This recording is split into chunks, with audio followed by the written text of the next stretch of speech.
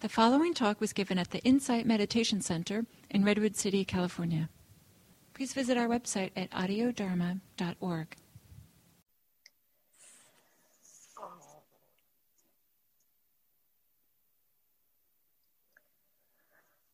So over the last weeks in this session, we've been exploring the teachings from the four foundations of mindfulness, the Satipatthana Sutta. And in exploring that, going into kind of detail, there's a lot of instructions in the Satipatthana Sutta that often we don't necessarily speak about in the depth that the teachings connect to it in the sutta. In the foundation of the body, mindfulness of the body, there are 6 exercises that are pointed to, and we've talked about 4 in this class.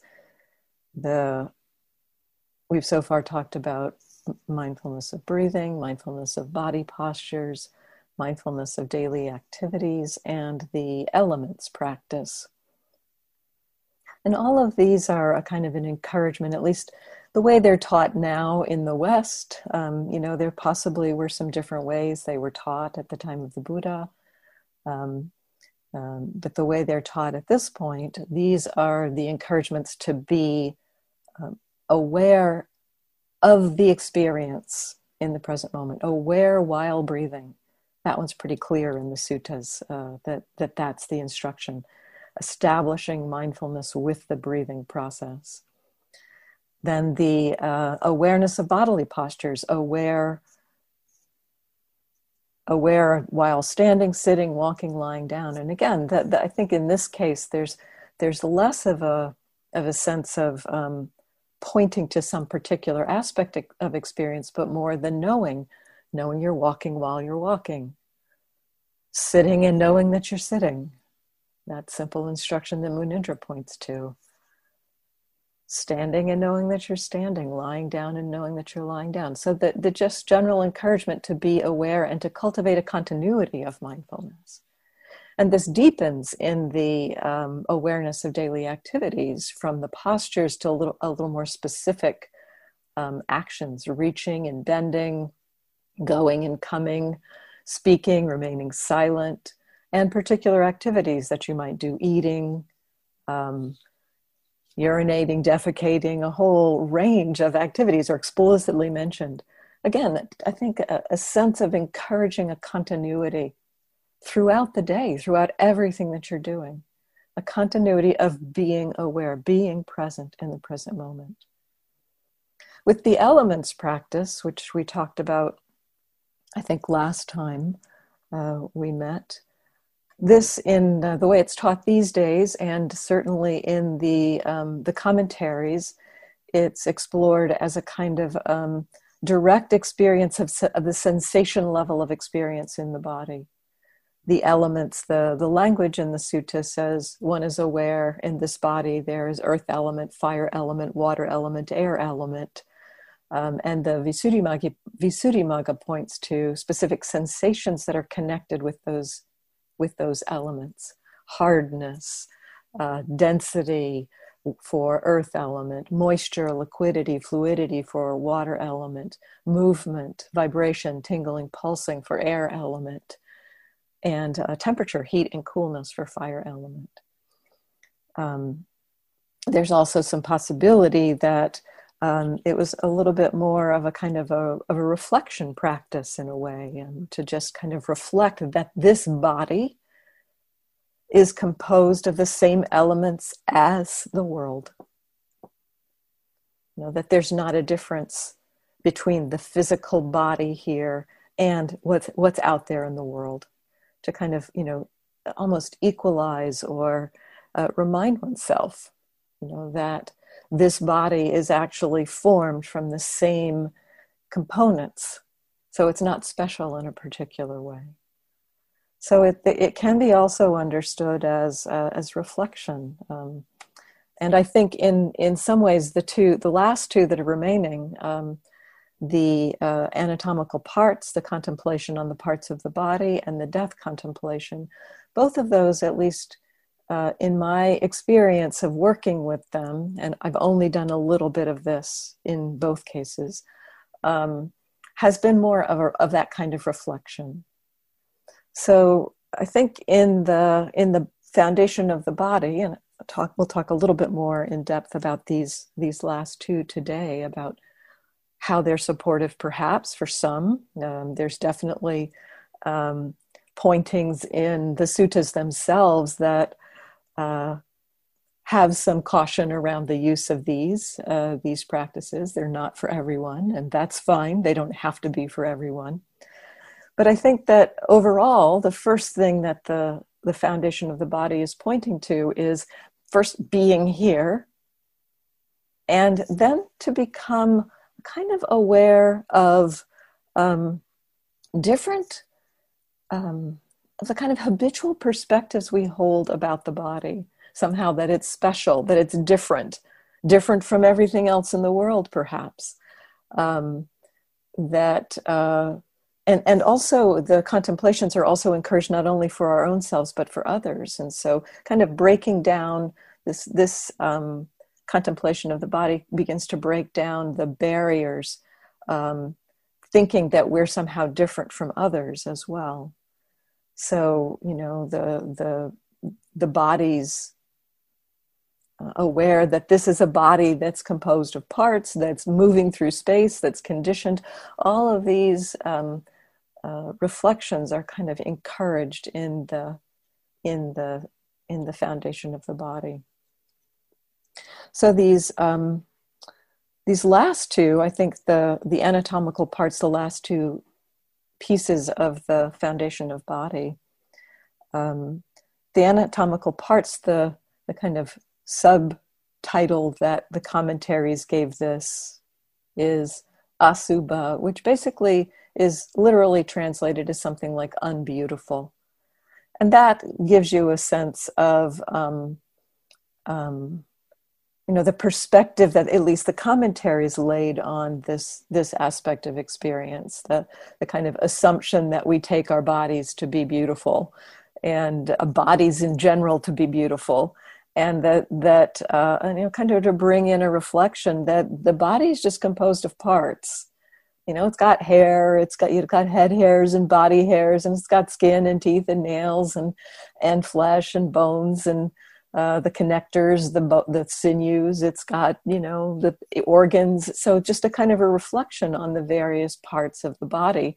And when we think about each of those individually, do we consider that beautiful? Do we consider if we, and there's one encouragement in the Visuddhimagga that said, for instance, the hair, taking some hair off your head and putting it in front of you, is that beautiful? Well, it's just hair when it's cut off your head and it's just sitting there. It's just hair. So, you don't necessarily think of it when it's not connected to the body as being beautiful. And so kind of a looking at, where does this idea of beauty come from? But I think that the overall sense, because there may be different trends, perhaps in different cultures at different times, that in this labeling of this as a contemplation of the unbeautiful, to me that betrays that people of the time tended to perhaps think of bodies as beautiful. And, there are certainly in our culture, in the Western American culture at least, there's particular perspectives about bodies as beautiful, but it's a kind of a narrow definition in some ways of what a beautiful body is.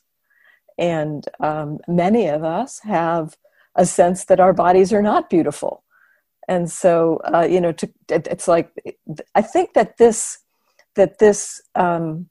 form of contemplating the body can be used to correct either perspective, to kind of like take the idea of comparison out of body, which is, I think, a lot where the sense of a body being beautiful or not being beautiful comes from, is from comparison. And when we just look at or think about, okay, take the hair off our heads and put it in a bowl, it's like, well, it's just hair from there, it's hair from there. It's neither beautiful or unbeautiful. It's just hair. There's one place in one of the suttas that says that if you're contemplating the body in this way, just thinking of it as various parts, there's a quote that says, how, except through lack of understanding, could one praise or disparage oneself or another because of the body? In doing this kind of contemplation, it's just body. And so that, I think, points to the underlying movement of this particular contemplation.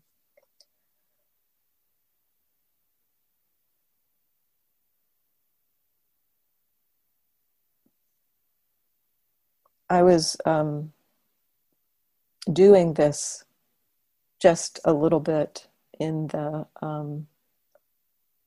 guided meditation. And for me, afterwards when I was silent, I was just playing with this because I've been reading about it. And so the words came to my mind. And I think this is a kind of a reflective practice in my understanding. So I want to stop for a moment and talk about what reflective practice is. We've talked about that before, but just as a kind of a clarification, let's say.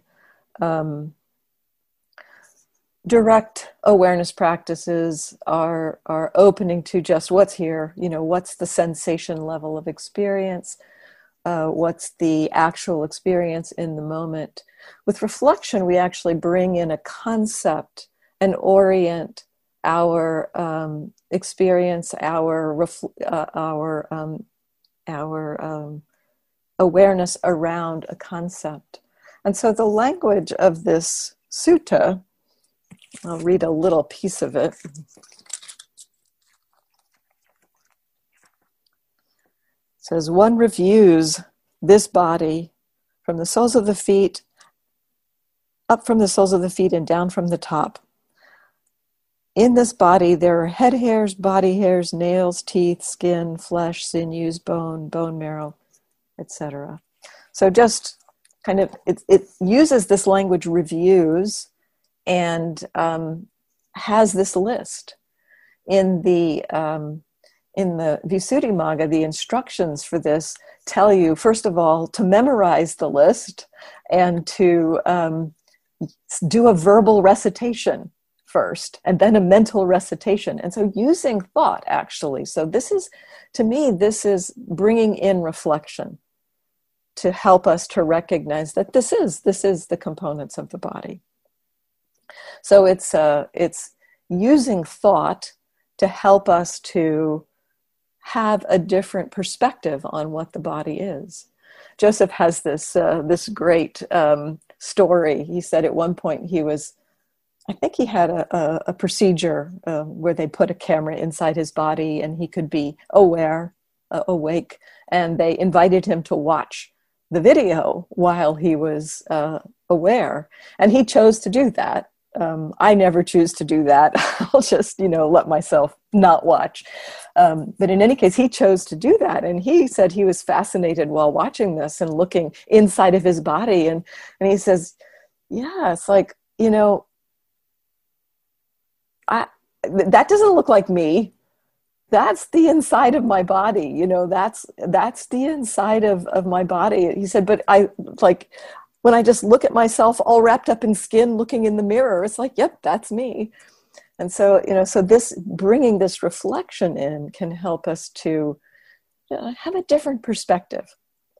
Look at what is the concept that we're overlaying on our body, to kind of recognize that we do overlay concepts onto our body. And it's often in those concepts where we would attribute beautiful or unbeautiful, praise or disparage oneself because of body, based on concept, based on ideas, some ideal of what we think a body should be.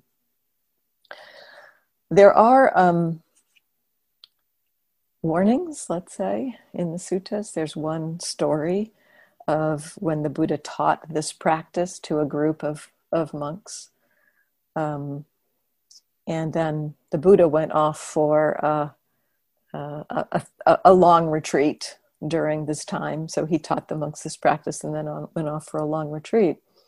And during that time, people, about half the people, I understand, about half the monks who were doing this practice killed themselves. And when the Buddha came out, there's this kind of poignant story, and he kind of comes out of his meditation after these months of being in seclusion, and he asks Ananda. He says, "What's happened to the sangha? It has become so sparse." And Ananda says, "Well, in practicing the body parts practice, half of them killed themselves."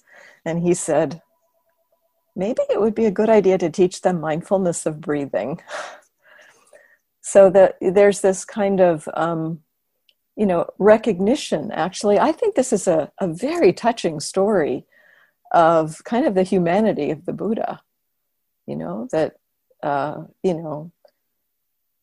he taught this practice and seemed to be not so clear or aware that it might have an unfortunate effect. Now, the suttas, or the commentaries actually kind of say, they say that they would have killed themselves anyway, because, the commentaries have this vested interest in a way in not having the Buddha make mistakes in his teaching. But to me, this points to, I have actually more confidence in the transmission of the teachings when I hear things like this. When I have more confidence that the teachings have been recorded kind of more accurately in some way. And so to me, this does kind of point to not all practices are appropriate for all people. I think that's the lesson of this story. Not all practices are appropriate for all people. This practice is not intended to create aversion. And so a good kind of thing to check into, if you choose to explore this, if aversion arises, this is not a practice for this time. Can it be more just kind of curious and just like when I was doing it before, it actually, I didn't do the whole list. I did just what I could remember down to bones, because that part I can remember pretty easily. It goes from outer to inner: head hairs, body hairs, nails, skin, teeth, flesh, sinews, bones, kind of outer to inner. And, I just using it as a reflection, to me, it just kind of created a sense of balance of, yeah, that's what this body is. It's just a body. And so that's, I think, the intention. And there's a little analogy offered with this contemplation. I'll read this to you too. Because to me, this brings in exactly the perspective that is pointed to for the contemplation. Just as though there were a bag with an opening at both ends, full of many sorts of grain, such as hill rice, red rice, beans, peas, millet, and white rice. A man with good eyes, if a man with good eyes were to open it and review it, this is hill rice, this is red rice, these are beans, these are peas, this is millet, this is white rice. So too one reviews this same body as full of many kinds of parts. In this body there are head hairs, body hairs, etc. So that analogy is just like a bag of beans, a bag of beans and rice, basically. when you're looking at a bag of beans and rice, there's not going to be either a sense of it's beautiful or unbeautiful necessarily. There may be concepts around, I like this kind of rice, I don't like that kind of rice, or so there can be that, but it tends to be a little less, this is just a bag of rice and beans.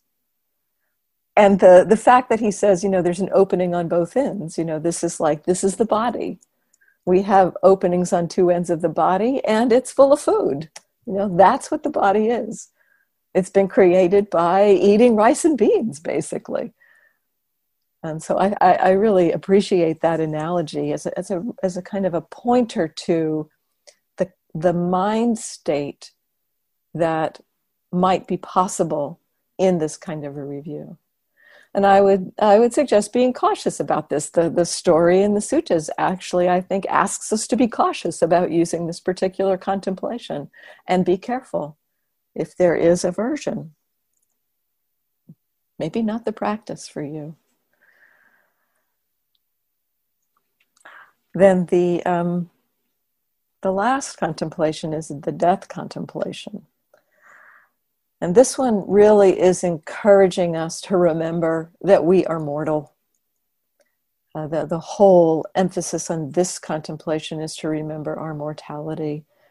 The contemplation in the Satipatthana Sutta is reviewing a corpse in decay.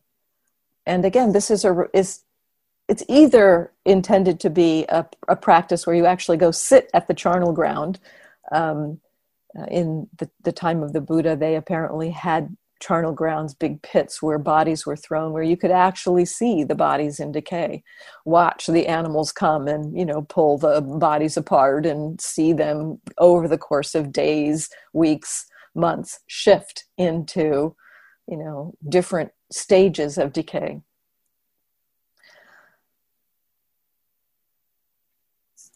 And yet the sutta, the text says something like, as if you were, I'll read that too. As though one were to see a corpse thrown aside in a charnel ground, 1, 2, 3 days dead, bloated, livid, with oozing matter, one compares this same body with that. This body, too, is of the same nature. It will be like that. It is not exempt from that fate. So the main contemplation is, again, that this is just the nature of a body. When the body dies, this is what happens to it. And it's, again, a little bit of a corrective towards our kind of habitual sense that, or habitual denial of the truth of our mortality, to keep this in mind. So the kind of the reflection is, this body too is of the same nature. Again, this isn't intended to create aversion or depression. And in my experience with working with death contemplation, and I've done some of it. We had one class where we had actual photos that we looked at that could help us kind of envision what happens to a body. I've been to an anatomy lab where I've seen the corpses. So I've done a little bit of this, and there is some revulsion. I experienced some revulsion in seeing that. And yet the corrective of, yes, this is the body. In the large, in the overarching effect that this kind of contemplation has had on me is not aversion or depression, but rather a kind of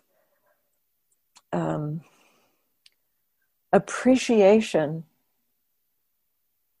for the preciousness of life right now. It in fact has created a kind of a delight and joy in the being alive knowing that that is what will happen someday. So again, it's useful to check into what is the effect that it has on you. If it's tending towards aversion or depression, probably not the contemplation for you. For me, it really has been, when I contemplated it, it brings inspiration. It's like this is that there is this kind of preciousness, an inspiration to practice, a kind of the sense of, I don't know how long I'm going to have. And it's kind of got an inspiration to live skillfully. I remember one time I was washing my dishes and I was experiencing a little bit of some kind of annoyance or irritation about something. I can't remember what at this point.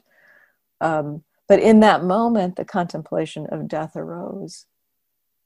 I think I had been contemplating it at that time. And so it kind of naturally arose. It arose with that kind of, the mind state that was kind of grinchy, and this contemplation of, this could be your last few moments. And the reflection was, is this how you want to spend your last few moments? And very quickly, that irritation just fell away. So that it can have an effect in the moment when it arises in the moment. This kind of inspiration towards a more skillful kind of life, towards the release of greed, aversion, and delusion. There are, in fact, some simpler forms of death contemplations that are offered in the suttas. And this is more the kind of death contemplation that I've done more of than the corpse and decay kind of contemplation. But there's several that are offered. One is the simple reflection that the Buddha offers, the 5 subjects of frequent recollection, which is essentially reflections on impermanence and the conditions and nature of experience. I'm of the nature to age, I am of the nature to sicken, I am of the nature to die. Those are the first 3 of the 5 subjects. And we're encouraged to frequently reflect on this, remind ourselves regularly of the impermanent, aging nature of our body, the fact that it's of the nature to sicken, of the nature to die.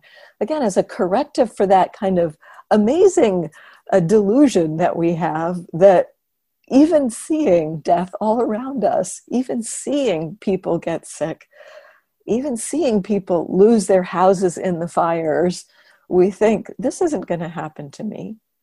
Now, maybe this is in this time of coronavirus, in this time with all of these things happening, it's like stunning to me this year, how supportive this has been for me in terms of the reflection. It's keeping it alive for me, this reflection on, yes, this house, who knows, this house might burn down too. I'm just waiting for the earthquake. It's like we've had just about everything else here. It's like the earthquake could be next. So, and it could happen in any moment. So how do we want to live our lives?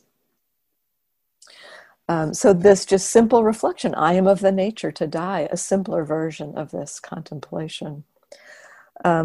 Elsewhere, the Buddha is asking some of his followers how they practice death contemplation, and they're talking. It's interesting to me, this one, because they're speaking about contemplating death in connection with how long do I have to practice the Buddha's teachings. So the death contemplation is phrased something like, might I live just a night and a day so that I can attend to the Buddha's teachings? And they say, that's how I practice death contemplation. So it's just a kind of a reminder, a remembrance that we don't have forever to engage in being aware of our experience and contemplating our bodies and minds in this way freeing our minds from unskillful mind states. And so there's a set of these, six different people offer six different things, and they all phrase it in this way. Might I live just a day and a night so I can attend to the Buddha's teaching? Might I live just a day so that I could attend to the Buddha's teaching? Might I live the length of time to eat an alms meal so that I can attend to the Buddha's teaching? These times getting successively shorter. Might I live the length of time to chew and swallow 4 or 5 bites of food?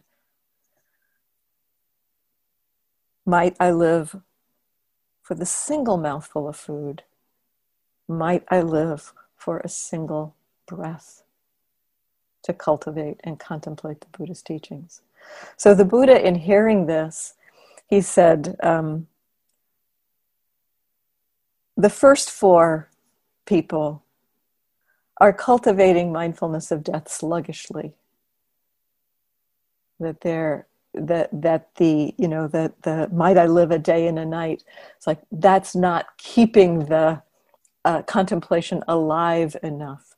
But he says that the contemplation of might I live for this single mouthful of food, might I live for a breath so that I can practice the teachings. So this, to me, is bringing, kind of holding this reflection or keeping this alive in every moment. That's the encouragement of that teaching for death contemplation. If you're practicing death contemplation, it's essentially having that reflection in mind every breath. I can only do this for short stretches of time myself. I forget. But it doesn't depress me when I do it. In fact, in one of these, I don't have the note about which one it is. Oh, here it is. There's another contemplation that says, when you go to bed, you should reflect, you might not live through the night. Are there any unskillful things in the mind right now? And to practice to release those if noticing their unskillful habits of mind operating. And likewise, when you wake up, reflecting that. I might not live through the day. Are there any unskillful states of mind? And this one, the Buddha brings in, many of you have probably heard of the analogy of practice like your hair's on fire. This is where that analogy comes from. We could die at any time. It's like, if we really had this understanding, the analogy is, if someone's hair were on fire, they would be trying to put it out immediately. They would not be lax or sluggish about that. He says, in the same way, if we are aware that we might die at any moment, we would not practice sluggishly.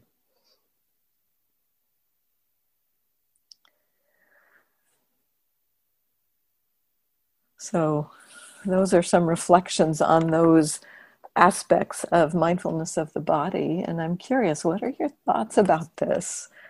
How does this land for you? And this is not something we teach a lot of. There's certain teachers that do teach these practices. There are a couple of teachers, Bob Stahl and Richard Shankman, both teach these practices. So if you're interested, I would encourage, that they've got some courses and some retreats that they offer on these.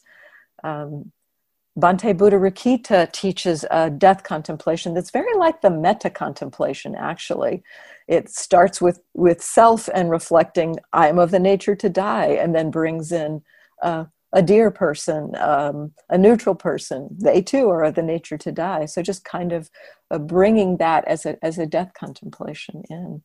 So, if you're interested, I would encourage, probably it's useful. You can play with it a little yourself and see if there's ways in which the contemplation supports you. And yet it could be useful to have some support too in this kind of a contemplation. So I'm curious, what are your thoughts? Yeah, Olga. So my sitting group, we did about, I don't know, several months of study with Analio's practice book, the second book he did about the Satipatthana, which is 4 foundations, and it was much less theoretical and much more practical. I'm sorry for the background noise. I'm outdoors. I got trucks going by. And that book is really useful. And he goes through all of this. And to accompany that book, you can get online his guided meditations that go with the book. And he goes through everything you've just discussed. And I kind of did adopt his meditations around the skin, flesh, and bones, the body scans, and also the elements. And I do them very regularly and have found that actually they've become something of a concentration practice for me, especially at the beginning of a sit, when I can sort of collect the mind around a body scan that looks at skin, flesh, bones, and then earth element, water element, air element, fire element. And those talks can be found online pretty easily. And he has a very sort of interesting way of doing guided meditation. But I would say that primarily one of my goals, if you want to call it that, has been sort of to identify less with the body as my body, to see its generic nature. And so I would just say anybody who is interested in just doing their own thing and can find these guided meditations online. If you just, Google Analio and, 4 foundations of mindfulness guided meditations, they will be there. Yeah. Thank you for pointing to that. Yeah, I'm aware of the practices that he does, and he does it. It seems to be he starts once you get familiar with them, then you use them to kind of focus and settle the mind, just as you're doing. And I think it can be exactly as you say. What you say. It kind of helps the mind to recognize it's just a body. It's not my body, it's just a body. And I think that, as I said, that's probably the overarching theme of the first foundation is to come to that recognition. Yeah. Thank you.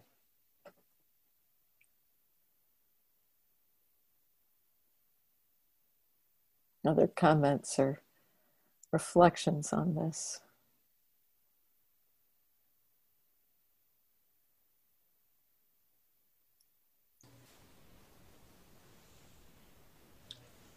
I guess you're not seeing me because I'm... No, I'm seeing you. Oh, okay. Yeah, I'm seeing you. So if I recognize that it's just a body, if I recognize that I may have 1 or 2 breaths left in the body,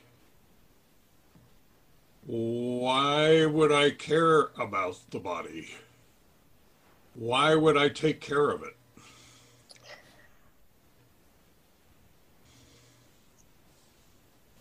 So I think that's an interesting question. I think, there is the understanding that we could die at any time, and yet we also could not die at any time.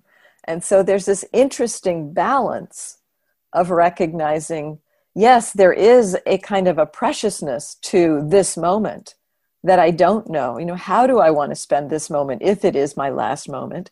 And yet also the recognition of it may not be my last moment. And so needing to take care of ourselves. I think we can't just come in to this moment.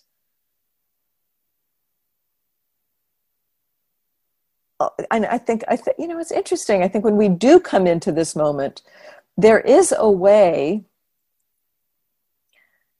Sometimes when I'm in deep meditation, this moment is all there is, and there's not much of a sense of the future.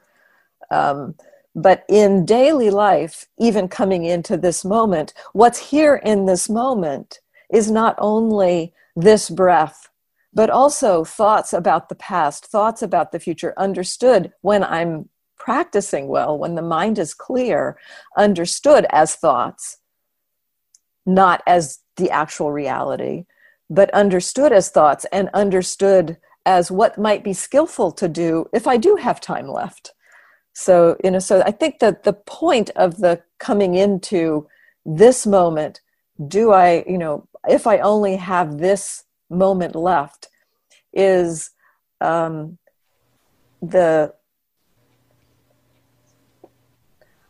is interesting. I think for some minds, if you haven't understood the teaching, certain minds might think, well, if I've only got a day left, why not go wild,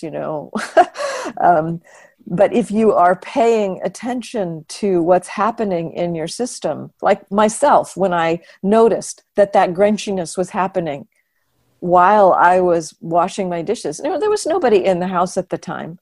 Mm-hmm. It didn't matter in terms of other people around me, but my own experience of, is this how I want my last moment to be? And the answer was so clearly no. So, it's like the practice itself guides us in the direction. The more we practice, the more we explore being present with our experience, the more we understand those arisings of greed, aversion, and delusion as painful in this moment, the more the system is not interested in having those around. And so when we come into this moment, recognizing, there's this, irritation or this aversion or this greed happening right now, and this might be my last moment. The system just understands this is not helpful. This is not the direction that this mind actually wants to be doing if this is my last moment. So some of it, I think, is a little bit of a trust and a development of the mind in the practice. So explore for yourself, what happens if you think about, this is my last breath. What happens? How do you want to spend your last breath? Do you want to be with people you love? Do you want to be out getting drunk? What happens? That's I think, part of the reflection. Thank you. You've shifted my thinking more. What you said shifted my thinking more to what I recall Jerry Jampolsky once saying over and over again, now is the only time there is. Yes. So it's time to stop.